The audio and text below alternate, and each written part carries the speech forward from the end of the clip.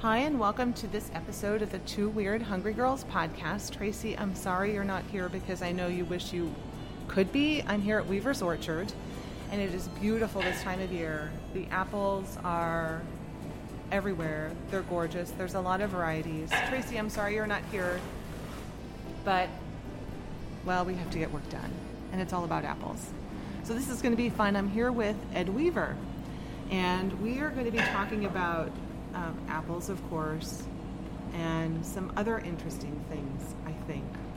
He's going to have a lot of knowledge that I know I don't have about apples. So, Ed, you're a member of the Pennsylvania Apple Marketing Program? Yes, and have been for many years. It's a grower-funded program, and of course we have participated in that since its beginning. And we really appreciate the work they do because it is a tool in which is used to market apples in Pennsylvania and throughout the country, in fact, and even abroad. So they do a lot of work for us here. As you know, we're a direct marketer, selling our product direct to the customer here in our farm market, plus pick your own. So there's a lot of signage and point of sale materials that they develop that we can use. But even the other advertising that is done, the marketing is done by the Apple Marketing Program, is beneficial to us. Yeah, because I mean, I see with the apples that you have out here that you have a lot of recipes and information about the different flavors and types of apples that you can pick up. But you also, I mean, in addition to sitting on that committee, you're a grower, you're a family man, you're a farmer. How long have you been doing all of this? Well, I like to say that, I started out a fruit grower and now I've become a business manager, right? but my first love is still growing the fruit, and I'm still involved in the production aspect here, in the decision making. But my son, Justin, who is now 30, is our production manager, and he would be the fourth generation of Weavers. Okay. I'm the third generation here at Weaver's Orchard, and so my grandfather, Daniel Weaver, and my grandmother, Sadie, were the original owners here, and I learned growing from my grandfather and my father. But I often say that I learned marketing from my grandmother, because even as a child I can remember going to the farmers markets, and my grandmother always managed those market stands and helped out. Yeah, that's really great. So being a part of the orchard for that many generations, have you seen the varieties change and consumers' tastes change through the years? Like, did your grandmother have a favorite that isn't even offered now, or did your grandmother have a favorite that's still your favorite that you have? Oh yes, they've changed dramatically. We still grow some of the older types, and even things like Smokehouse, which originated here in Pennsylvania. Really, a Smokehouse? I've never heard of that. And we'll be sampling that here today. It's a green apple for baking, but of course in the early days it was Red Delicious, Golden Delicious, Macintosh, Wine Sap, Stamen, which is a type of wine sap. And you had, at that time, you might have only had 6 or 8 major varieties, even though we grew some others as well, even some of the old time ones, one called Baldwin, which we don't grow anymore, but is being used for hard cider. And so yes, the varieties have changed dramatically. Back in the 70s, I guess it was, we started growing Gala, and that, of course, right now is our number 2 apple. Honeycrisp is number 1.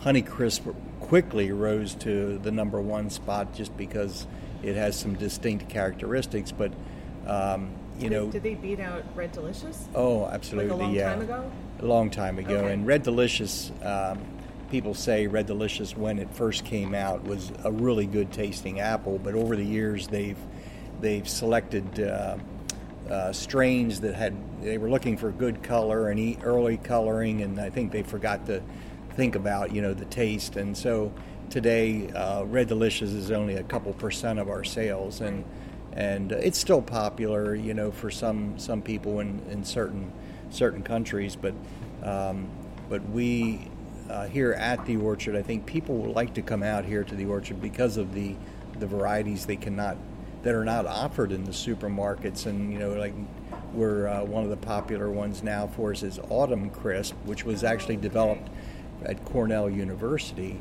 and it's a little more tart than a Honey Crisp and ripens just a little later. But our customers love that apple. And then there's a lot of other new ones. There's Crimson Crisp, which is one of the hardest apples we grow.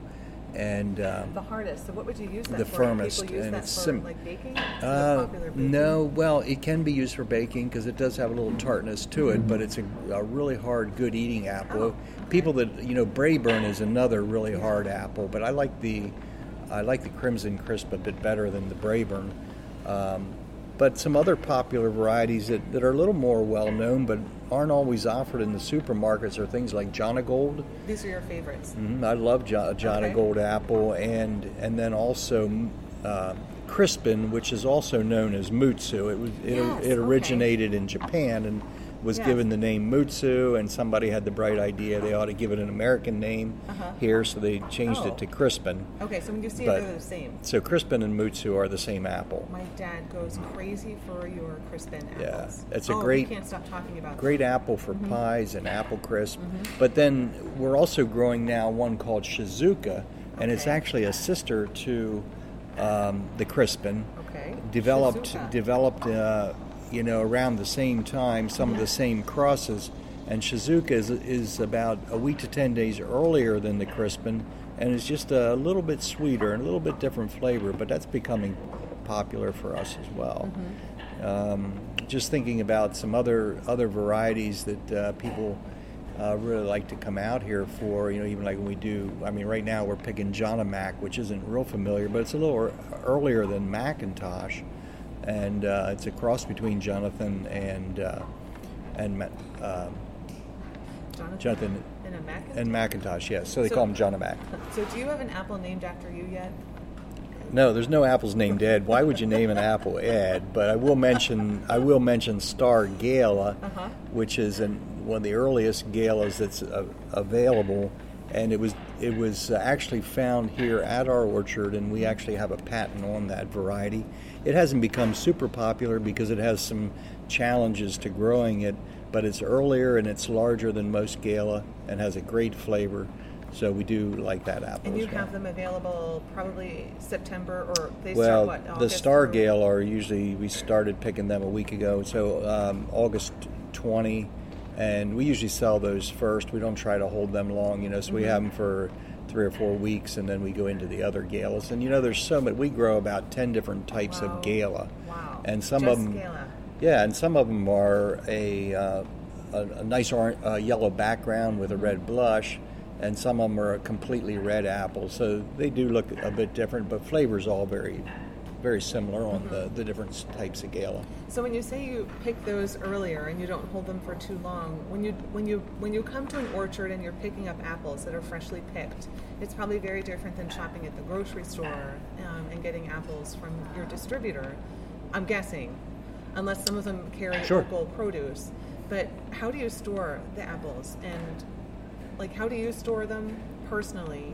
And what does all of this talk about apples that are stored in, is it nitrogen or they call them controlled atmosphere storage, and I'll explain that, but we don't use the controlled atmosphere storage because we sell a lot of our apples in the fall and early winter. Controlled atmosphere is used more for longer term storage. And basically what it is, it's a very safe method. An apple gives off carbon dioxide as it ripens, and it uses oxygen as it ripens. So what they do is they fill the storages and they seal it, and they pull the carbon dioxide out of the air and put oxygen into the air, and also control closely the temperature and the humidity. And by doing that, they can slow the ripening process. Oh, okay. But they have to seal the rooms up, and then come March, April, whenever they want to use them, then they open the storages up, and it's best to use them within then a month or two. Now, another method that's been becoming very common, and we can do in smaller batches, is something that's called Smart Fresh, and if people Google that, they can learn exactly what it is. But it's so we'll fill a smaller room with say 1,000 bushels, and Smart Fresh it comes in a tablet form, and we have an aerator that actually you put it into, it goes into the air, and it actually permeates through the whole room, and what it does is it closes the pores on the apple. Mm-hmm. So when those pores are closed, or those receptors, as we call them, are closed, then it helps to seal that apple off, and also slows the ripening process. And it's it's FDA approved. It's a very safe method, and the nice thing about it, it also, as opposed to the controlled atmosphere storage, when you take those apples out and they go into the market, into the customer, it increases the shelf life because of the process that it's gone through. And so that's a very safe method for a little longer term storage as well. Is that the same thing as sealing an apple in a wax, or like a waxy coating? Well, sometimes when you're thinking sometimes, and that's typically a vegetable wax that they're putting on, and does that seal the pores? That helps. It does help preserve the apple a bit, but the other reason they're doing that is just for appearance. It makes them more glossy. And the supermarkets like that. The people shopping the supermarkets like that. Yeah. I've often said some of your best tasting apples are not the most attractive ones. And and I think that's the advantage we have here at our farm market. People they don't want that waxed apple, supermarket apple. Yeah, they don't have to buff it and see their face in the apple, right? Right. And so so of course too here, we do a lot of the pick your own apples in the fall, and people really enjoy coming out to pick their own apples. And it's the experience too that they enjoy, not just the fact that they're getting the apples to take home. Because it creates a memory for children, and kids can remember where food comes from.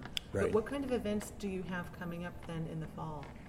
Yeah, we do what we call our Fall Family Fun Days every Saturday, starting the middle of September and going to the end of October. And we, of course, have our Pick Your Own orchards open during that time. We have hay rides running through the orchard to the pumpkin field where people can buy pumpkins. We have some rides for the children. We usually have a band on stage in the afternoons to create atmosphere, and have a lot of food items, including, of course, our apple cider, which is very popular in the fall. We make our own apple cider here.